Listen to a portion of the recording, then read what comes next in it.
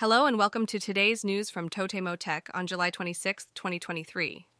Eni has unveiled the specifications for their new pedal-powered motorbike, the NA-T250. Unlike traditional bicycles, the T250 uses the pedaling motion to generate electricity, which powers the motor. This innovative design significantly increases the bike's range. In other news, the Japanese Ministry of Internal Affairs and Communications has established a new PR policy.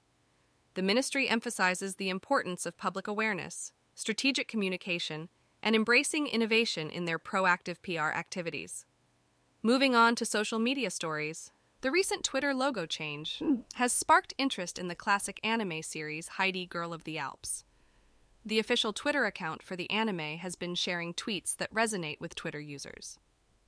Speaking of Twitter, the popular illustration site Irishaimus has released a new illustration featuring a fired bluebird. This illustration reflects the recent Twitter logo controversy and portrays a bluebird feeling shocked and unemployed.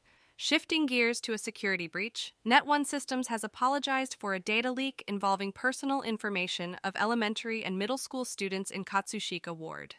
The leak occurred due to the reuse of an ID coordination system, which was shared with other educational committees. In the world of virtual YouTubers, the management agency Neoport has announced the termination of their contract with VTuber Nayuta due to a breach of contract. The agency discovered that Nayuta had engaged in prohibited activities. Lastly, Wantedly has introduced a ChatGPT plugin that allows users to search for job information. The plugin provides access to the extensive database of job listings on Wantedly, displaying relevant information based on user queries. Best of all, it's free to use. That wraps up today's news from TotemoTech.